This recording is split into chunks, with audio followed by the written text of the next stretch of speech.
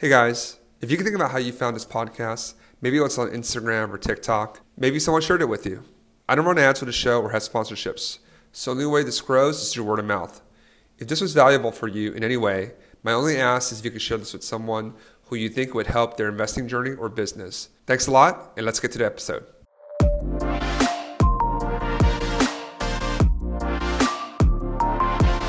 Welcome to STR Like the Best. I'm your host, Michael Chang. It's my great pleasure to welcome my friend, Cody Wood. Cody is a recovering engineer based in Houston, Texas. He is a partner in a short-term rental management company with over 60 units and also owns a short-term rental himself. Cody, welcome to the show. Thanks, Michael. Thanks for having me. I appreciate you coming on. We met in Nashville. You were on stage, and thank you for letting me sneak into the VIP area where we sat and chatted for a little bit. I really enjoyed our conversation. Our mutual friend, Rob, was the one that connected us. And really enjoyed our conversation and want to hit on a bunch of different topics on operations, right sizing, just a lot of cool stuff that you're doing. But before we start, I ask this kind of opening question. You have 60 short-term rentals in Texas, so this should be easy. What's like a crazy short-term rental story that you have that you can share in 45 seconds? Yeah, so we just actually had this happen this week. It's amazing how that works, right? I have so many stories I can pull from. Yeah, so we had a guest at one of our properties earlier this week. They actually called EMS services, and we were like, what is going on? So I got in the next day, and I'm trying to follow up with the team, and come to find out our stationary grill that's outside by the pool had a gas pipe leakage. And so they called EMS before reaching out to us. And so quite literally, we had to vacate the booking, get them out of there. The fire department shut off the gas. And then these guys actually took the polar bear plunge that morning and took cold showers because there was no hot water. So kudos to them. But we leaned into it and we had fun with it. And so quite literally, we're dealing with it right now. We're getting it resolved and getting a plumber out there and getting the city to recertify the property to book again. And so hopefully we'll have all that resolved today or tomorrow. But yeah, that was one of those ones where it's, oh man, this sucks. But at the same time, we had processes in place that we were able to handle it. Yeah, I know you jumped on a grenade, and that's great. You're able to turn this around in 24 hours. So kudos to you and your ops team. And that's the main topic today is operations. You run a large portfolio of 60, which is, we do about 30. And I know it's not like a 1 + 1 = 2. Like the complexity really is exponential, a lot not linear. But tell us a little bit about your history in short-term rentals. I know you owned one, and then you and Rob got together on the existing business. Like, just give us a history of what you've been doing the last 18 months. Yeah, so when I bought my house, basically, I was just basically like, how do I turn this from a liability to an asset? So that was my very first thing. Like, my mind was already there. And in the back of my mind, Rob was pressuring me like, hey, Cody, when are you going to do this? When are you going to do this? So finally we did it. I quite literally made my furniture for the room, like out of pallets. So you can do this as cheap as you want. And I just threw on a nice bed on top of the pallets and it worked. The other side of this was basically when me and Rob started talking, I started realizing all the complexity that was taking place with my own property. So I quite literally, when I jumped in with Rob, it was like, okay, so you have all these properties. He had 75 at the time. With only Hospitable, really. That was his only tech. And which is, if you understand what Hospitable is, it's just a messaging platform at that time, a couple of years ago. They didn't have all the nice features. It was still Smart B&B before that happened. And it was chaotic. So when I stepped in, my first thing was, okay, let's start putting in some systems and some technology to manage our housekeeping teams. Let's put in some work order processes. And so when we started doing all this, we quickly put in these processes. Within 8 months, we had jumped over to 150 properties. It was good and bad. We didn't have the team infrastructure. We didn't have every system built out like we should have. And it's that whole, with growth comes pain, and you learn a lot of good things. We started operating with the Pareto principle, 80-20 rule. So 20% of your properties is where 80% of your revenue comes in. So we quickly started excluding some properties. And hey, that's really not worth our time anymore. And what's nice is at 60 properties, we're still making the same revenue we were making at well over 150 properties. So let's pause there for a moment. So you're telling me that you were managing 150 plus properties. Yep. You're doing X dollars revenue. Let's just say $10 million. I don't know. I'm just throwing a number there. And now you're just managing 65 and you have the exact same revenue number? Yeah. That's amazing. Because quite literally, you take the focus off your problem properties where they're eating up a lot of your time, because you'll spend the 20% of the properties where we were making all of our money, we weren't focusing on. And then the other 80% of the properties that were not really generating the revenue, we were focusing a ton of our energy and time on. And as soon as those got removed from the portfolio and we started looking at those 20 properties and we started a 20% anyways, we started really pushing those properties and the revenue just exploded from there. Sorry, go ahead. No. And so quite literally, it's the 80-20 rule every time. No, and sometimes it's like 20% of the properties are 80% of the problems. I've noticed too. Yeah. That's fantastic. Let's talk about it. So what were some of and I don't want you to reveal your secrets. What were some low-hanging fruit out there in that 20%? Right? Because that's a really meaningful number, right? That you're able to, and obviously different sizes of houses do different revenues and whatnot. But to lop off, gosh, like 85 houses and apartments to get to the same number, it's amazing. So yeah, maybe pick two things. What are two easy things that you did, or two things that you did that really helped boost revenue? Yeah, so probably the biggest thing was standardizing the cleaning cost. You don't realize that when you're dealing with 1099 employees, that when a lot of these cleaning companies are trying to dictate prices to you, that really needs to be in reverse when you have a bigger portfolio. And so one of the things we quickly realized was, like, in our city of Dallas, we had 7 or 8 properties there, and we were paying almost $5,000 a week for cleaning, which is just outrageous. We're talking almost $500 per property for a 5-bedroom. It just wasn't going to work long term. $500 per turn you were paying? Yeah, it was outrageous. And so quite literally, I cut that cost down to where we were actually, I think I looked at it after about a couple months of me doing this, we were down to $700 a week, which was just like, the numbers had completely flipped. And people are like, wow, how did you do that? I started doing my pricing based off bedrooms. And then when a cleaner comes to me and says, I base my pricing off square footage, I say, that's not going to work. Because actually what you're doing as a cleaner, you're actually hurting yourself. Because if I have a, say, 3-bedroom, that's 900 square feet, but I have a 4-bedroom or a 2-bedroom, that's, say, 1,500, you're really setting yourself up for some failure there, because now, I might be paying less on a 3-bedroom and it's more work, and the 2-bedroom that's less work, I'm paying a little bit more, but you're having to spend so much more time. Right. And so losing money in the square footage game. And that's where I started playing with the housekeeping teams and putting some standards in there to where it protected me and it protected them. Yeah. That's really material to go from $5K to $700. That is almost a 90% drop in cleaning costs. So kudos to you. Were you able to keep? Did some of them leave because they're like I just can't stomach this? And if you did, were you able to find new cleaners that were able to still maintain your level of standard? Yeah. So here's what's crazy. So I have now paid the highest prices. I've paid the lowest prices. And I will tell you, you cannot use a dollar amount to quantify quality. You have to dictate the quality that you want to the cleaner. And that's where we really decided that, wow, we were paying $500 and we had really bad quality. But then when we switched to a more effective pricing model with our housekeeping teams, now we were able to maintain the quality and work with the teams. And these teams had bigger personnel groups, so 10 plus employees. They were much easier to work with and do the turnovers and help us succeed versus it being this like constant drag of revenue for both our clients and ourselves. I'm curious about something, actually. That makes total sense. So property management, right? You're charging a fee to your clients based off of revenue, I presume, right? Generally, the rate industry is like 10, 20%, depending on where you fall. The cleaning cost generally is a pass-through, right?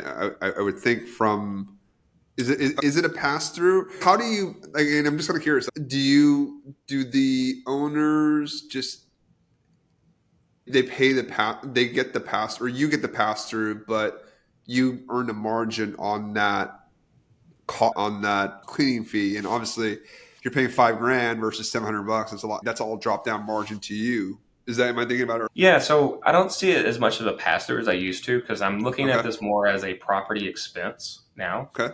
And so by me reining in that expense, now I'm giving the property an opportunity to be more competitive in the marketplace, because I can drop my cleaning fee where, say that you and I are in the same market, Michael, and you're having to pay that $500, but I'm only having to pay, say, $130. Yeah. Who is the guest going to choose when it comes to the cleaning fees? They're going to choose me because it's less.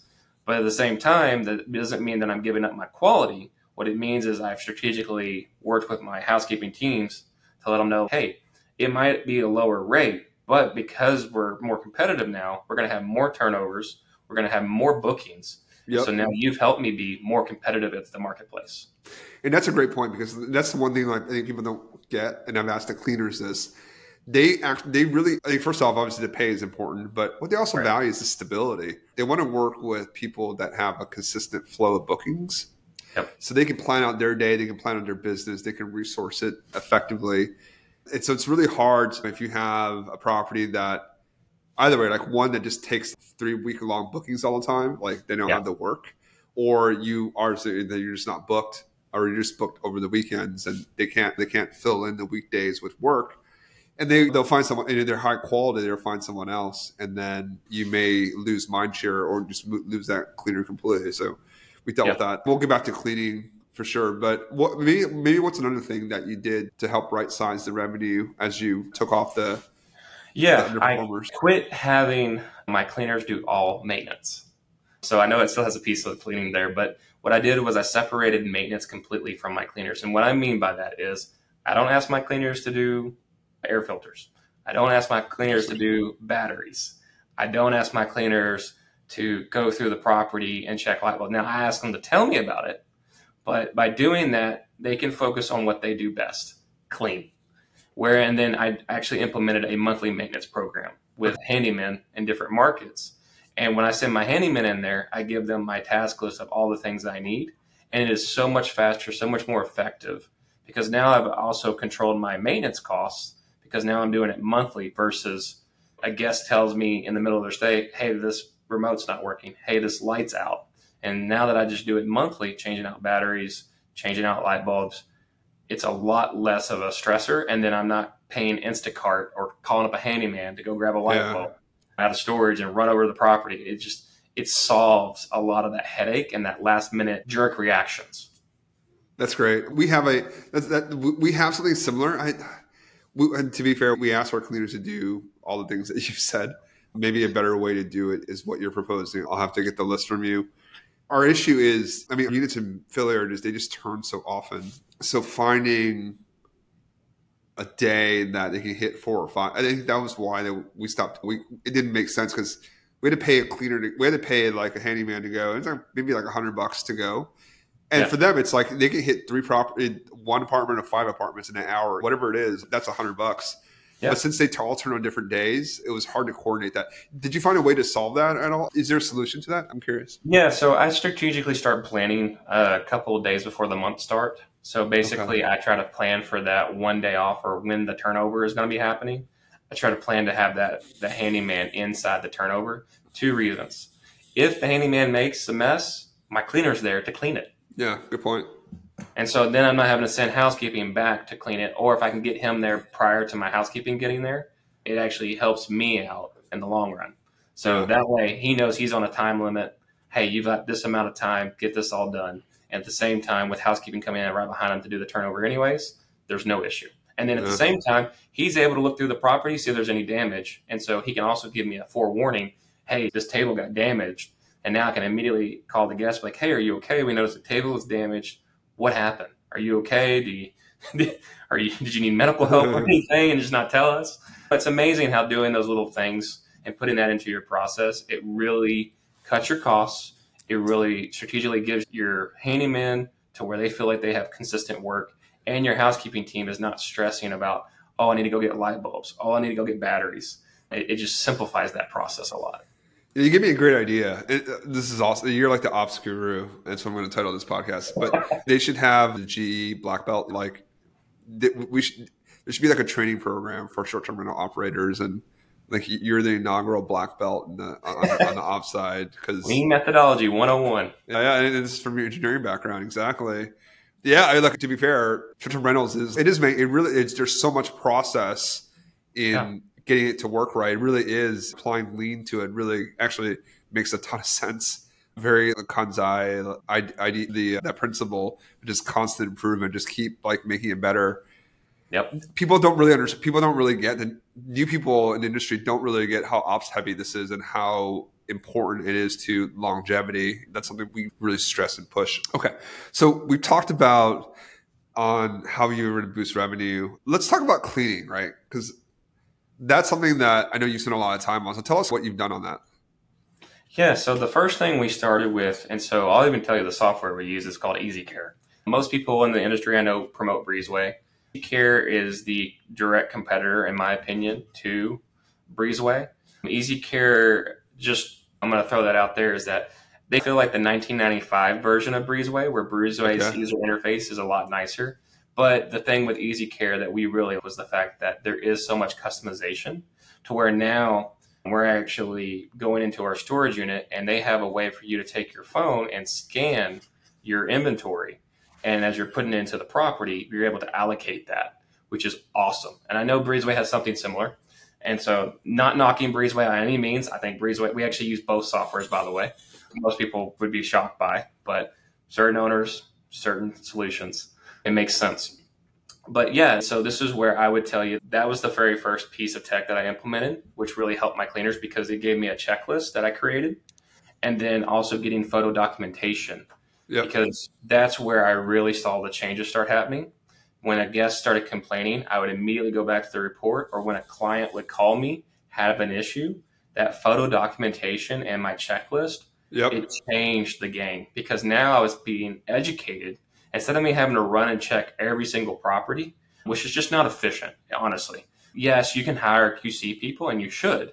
They should have that as part of your process, but it shouldn't be you as the PM. If it's you as the PM, then you're not doing the other things that need to be done that is much more effective and useful for your time. And that's where I saw the real changes really start to implement by just doing these small steps. It really started changing the game for us 2 years ago. Yeah, no, I super agree with that. That is super agree button I'd be pressing right now. And the credit to Liz, who implemented that when actually from day one, and I think it's been a huge help. It's our cleaners take a video of every single cleaning. So we have that and it's saved so that if there's any problems, obviously we do arbitrage, so we don't have any of that. We don't have the kind of client side, the client host side, but owner side, excuse me. But when their guest says, hey, this is not right, we just like, hey, this is the video. And it also works for Airbnb when a guest, because now there's a thing where guests, they know that they complain, they can try to get a discount, and then so this really heads that off. What type of training do you do for your cleaners? So we do an actual 2 weeks training now, but so we have two different versions. So we have our 1099 training, where my actual VA team is actually interviewing and hiring subcontracting cleaners now. I'm actually not even involved in the process anymore. Beautiful. Which most people are shocked. And they're like, how do I get that process from you?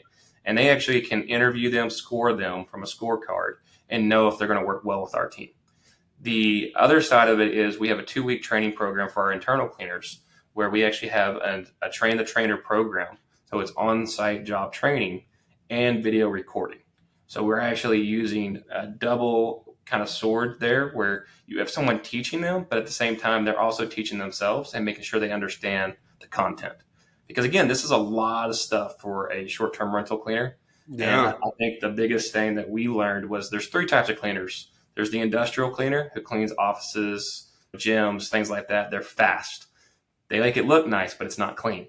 You have the housekeeper. They take longer. They're more detailed, and they're very specific to properties.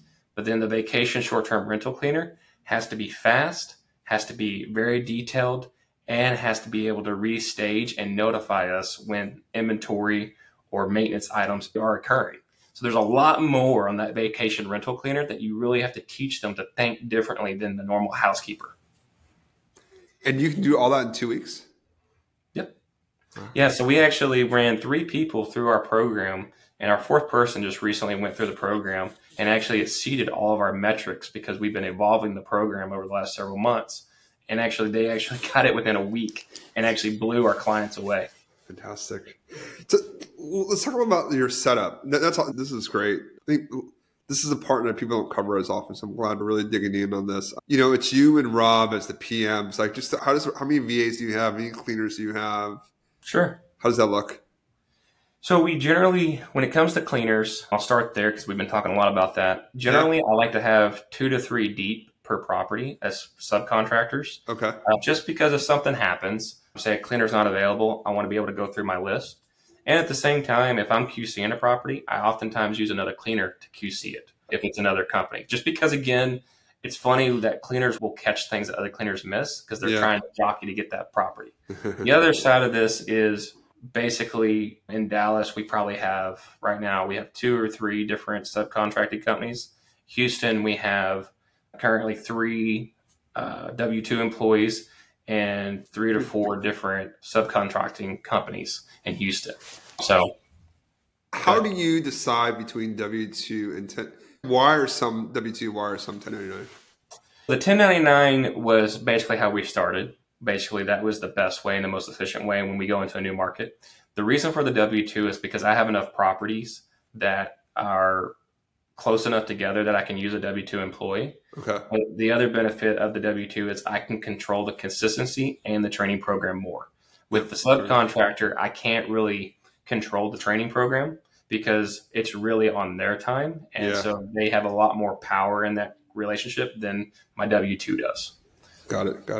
So the way, that's great. We don't have any W-2s, but the way we solve for that is we try to just be a huge part of the business for our contractors. So it's a little bit like W-2/1099. It's a little bit of hybrid, but it's always the cost of workers' comp, like all that stuff that you have to think about when you bring on full-time employees. How about how many VAs do you have?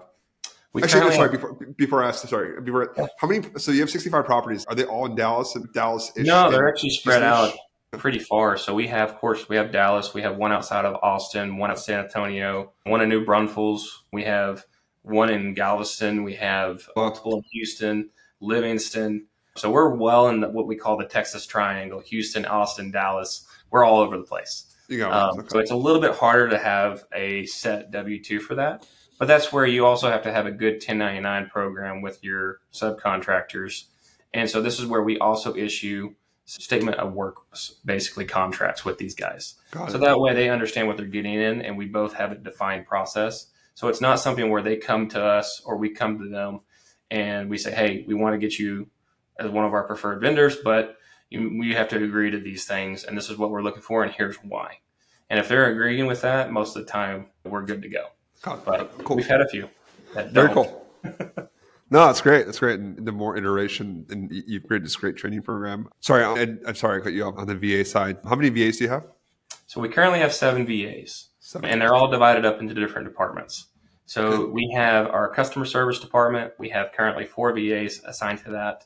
We have currently 2 VAs that are assigned to our vendor support. So that's a complete department inside of our company, because I believe that in order to support my subcontractors and even my internal housekeepers, they need designated people who do nothing but that. Okay. And that's where I think a lot of our contractors would probably agree that we probably have the best communication, because my people are reaching out on day changes and they're not sitting there like having to check the app or whatever. They're getting emails, they're getting phone calls. We're letting them know. Okay. Awesome. And then there's one more VA. What does the other VA do? Marketing. So I have the actual 100% dedicated VA to marketing. What does your marketing VA do? We don't have that. What does your marketing VA do? I'm curious. Yeah, so my marketing VA is helping with all of our listings. So optimizing, making sure that the photos are staying consistent, that are themed the same, color grading, those type of things. Content, helping me with the content, making sure my content's staying on point and updated. Monitoring our social medias that we have for the properties, and also broadcasting out different types of paid ads, organic ads, utilizing the different groups. So that way it's more effective versus probably the 2 of you, Michael, you and Liz, are probably having it at first. We are doing everything. And as you probably know, that's a lot. And marketing by itself is its own department, its own animal. And I actually just recently moved one of my VAs back into the marketing to do creatives to really help him excel. Got it. No, that's great. Actually, I'm curious. We have 5 VAs. We're probably overstaffed, but on purpose, just because I don't want to be the customer service person at all. So we just kind of overstaff a little bit. I'm actually curious on your side, like, who handles the owners? Who does owner relations? So all of my VAs have the opportunity to answer owners, but my owners actually have the ability to talk to even my VAs. I give them full access. So that way it's two-way communication. And so that way the owner never feels like, oh, I need to reach out to Cody and then say I'm sick or something and not available. My VA team can actually step in, whether it's customer service, whether it might be sales, whether it might be marketing, whether it might be vendor questions. They can step in and answer that question a lot faster. And that way the client feels like, number one, they're being heard, and number two, we're being responsive to what their needs are. Very cool. That's great. That's not something that I hear often. So it's really cool that you'd be like, you're going to cross-train your VAs to do it. And for everyone's benefit, VA, it's an acronym for virtual assistant, which is kind of a misnomer. They're not virtual. They're real people. They just sit overseas. And if you find great folks to work with overseas, you'll be surprised at the level of quality you'll get. There's a lot of great people that can really help scale your business. So even if you have just one or two properties, after you kind of learn the business, and obviously, your property is being profitable enough, I highly recommend getting an assistant to help you. It really is a game changer on your quality of life. These guys are highly educated most of the time, sometimes more educated than people here in the US. And it is amazing their abilities. And they're so willing to learn. So you can quite literally train them on anything. Yeah, and it's just having a good attitude, a good work ethic. They show up and have a good attitude, which is not always the case, especially here. Last question on ops, your tech stack. To walk us through your tech stack. What's your PMS? I'll give you my two parallel systems, so I have redundancies. The engineer in me. Okay. So I originally, when we started, we had Hospitable. So we still have Hospitable today. We also still have Easy Care. Then we tacked on Slack to communicate amongst the properties and keep it more contained. We also utilize Trello for project management per property. So this way we keep all the tasks in front of us and moving forward. So nothing gets through the cracks, because if you just rely on Slack, you will drop the ball on multiple items. And then from there, we use Ring Central for our VAs to be able to phone call here in the US. Okay. Ring Central does have a text messaging service. We don't really use it. We could, but I like the professionalism of a phone call. It just feels more professional, and leaving voicemails or sending an email, it sends a better professionalism versus a text message. Okay. Everyone's a little bit different. Everyone has a different flow on that. Now, then from there, we also use, so we have Slack, Trello. Sorry. No worries. Of course, we use multiple different AI tools for copywriting for my marketing team. Okay. So you have ChatGPT, we have Jasper, we have Hero Post. If you're not familiar with it, it actually is a one-time fee. You can get the lifetime access, and you can schedule all your posts against all the different platforms. Really great tool. Cool. Cool. Okay. Then for our actual PMS, it's more of a connection software. It's called Journey, Journy. I've never heard of them. Okay. Yeah. So basically, Journey has their own app as well. So quite literally, once you connect everything, they actually back in with Wheelhouse, Breezeway, AutoHost, SuperHog. So you get a whole suite of features through Journey. And the nice thing about it is it's all a set price per property or per listing. So it's really nice that we use the Journey MOS system. It's a great system for anybody that's looking for something like that. The other cool thing is with their app, if the guest is using the app, they can actually control the smart lock from their phone and the thermostat before they arrive at the property, which I think is pretty nifty. That's pretty nifty. Okay. It is kind of more of a gimmick, in my opinion, but it's not needed. But that's also where we also, on the other end, with our other tech stack, we use Remote Lock. Remote Lock is our connector for all of our sliding codes, the August, the Yale locks. Yep. And then, of course, you can actually back in that to Hospitable. And again, it programs all your guest codes automatically. So one less thing your team is having to think about. What connects you to the different? What OTAs are you on? So we're on Airbnb, VRBO, and Booking.com. Got it. Yeah, it's like super important to be on as many different platforms as possible. It cannot just rely on Airbnb. Airbnb was down for a couple hours today. Today is May 4th, 2023. So it can go down, and sometimes it can go down longer than you think. Yep. And if that is your only tool to bring in business, then it's just a lot of risk that you put on. Okay. So as we kind of wind down the conversation, what are some things maybe some key learnings that you pulled from, any other key learnings that you pulled from really right-sizing the business and then putting it on the path for kind of more profitable, sustainable growth? Sure. I think the biggest key that I would tell your listeners to, Michael, is really define not only your guest journey, but also your client's journey, like through the onboarding process, through your guest check in. Really understand that, because then you can define your processes. I call it my whiteboard method. And this is where the systems and the processes come in, is don't go out there and just get a PMS software. Really define your processes first, and you can use a whiteboard with some sticky notes and map it out first, and then find the tech that matches your processes. And so it's reverse, where most tech forces you into their processes. But if you can actually find the tech that actually works to yours, you're going to be that much more successful. So that was one of the big things for us learning early on, was because I had piecemealed all of our tech together and not gone and got a PMS right away.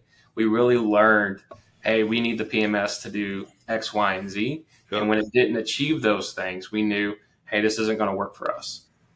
Very cool. I very much agree. No, the tech is there to support you.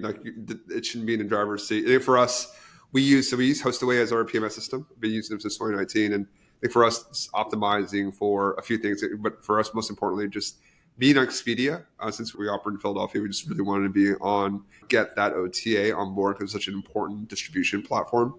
And then some of the invoicing stuff on there that was important to us. But that was how we looked at it too. It was like, okay, we know what we really need to fix. So we went out and looked for technology that allowed us to do that when we moved to PMS, and we haven't had to do it for 3 years. For everyone out there, picking your tech stack, particularly your PMS system, is critical, because it's like open heart surgery if you have to change it over again. And it's just not, it's a very cumbersome, expensive, mind-numbing task. Yeah, and it's the reason why I even have a redundancy on our tech, because we have jumped PMSs in the past.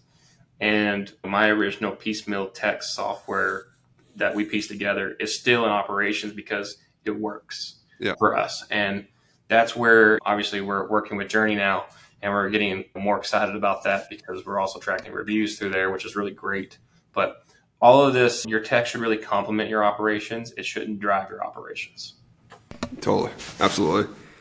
So my final closing question, which I ask all my guests: business is a team sport, and we wouldn't be where we are without help along the way. What's one of the kindest things that someone's done for you along this journey for you? Really, there's a company out there that really took the time to open up their back-end office for me and show me how they more or less onboarded a property. That was absolutely a game changer for us, because it got me thinking differently, to where today, where we have a fairly solid operations team, and that wouldn't have happened had they not shown me, like, and they do more rental arbitrage as well. And they showed me theirs, which was a completely different marketplace for us with single family homes. But it was amazing, because I was able to correlate, oh, I understand why you guys do this. For me, I actually have to go this direction for this to be successful for my clients. Finding the right people, like just finding great people to work with, especially short-term rentals, still a really new space. Like the more people, the better network you have. You see how people do things. You're like, oh, this is just our conversation today on the maintenance stuff. It's okay, like you've given me more food for thought, and I've been doing this for a long time. So always being open-minded, having a good network, talking to people, being open with your problems, and you might not find a direct solution, but get you one step closer to that ultimate goal of good revenue, a lot of 5-star reviews, and less overhead. Cody, thank you so much for joining us today. I really appreciate it. I really enjoyed the conversation. Thanks for having me, Michael. I appreciate being here. Thanks, man. Oh, this is great. Let me pause this now.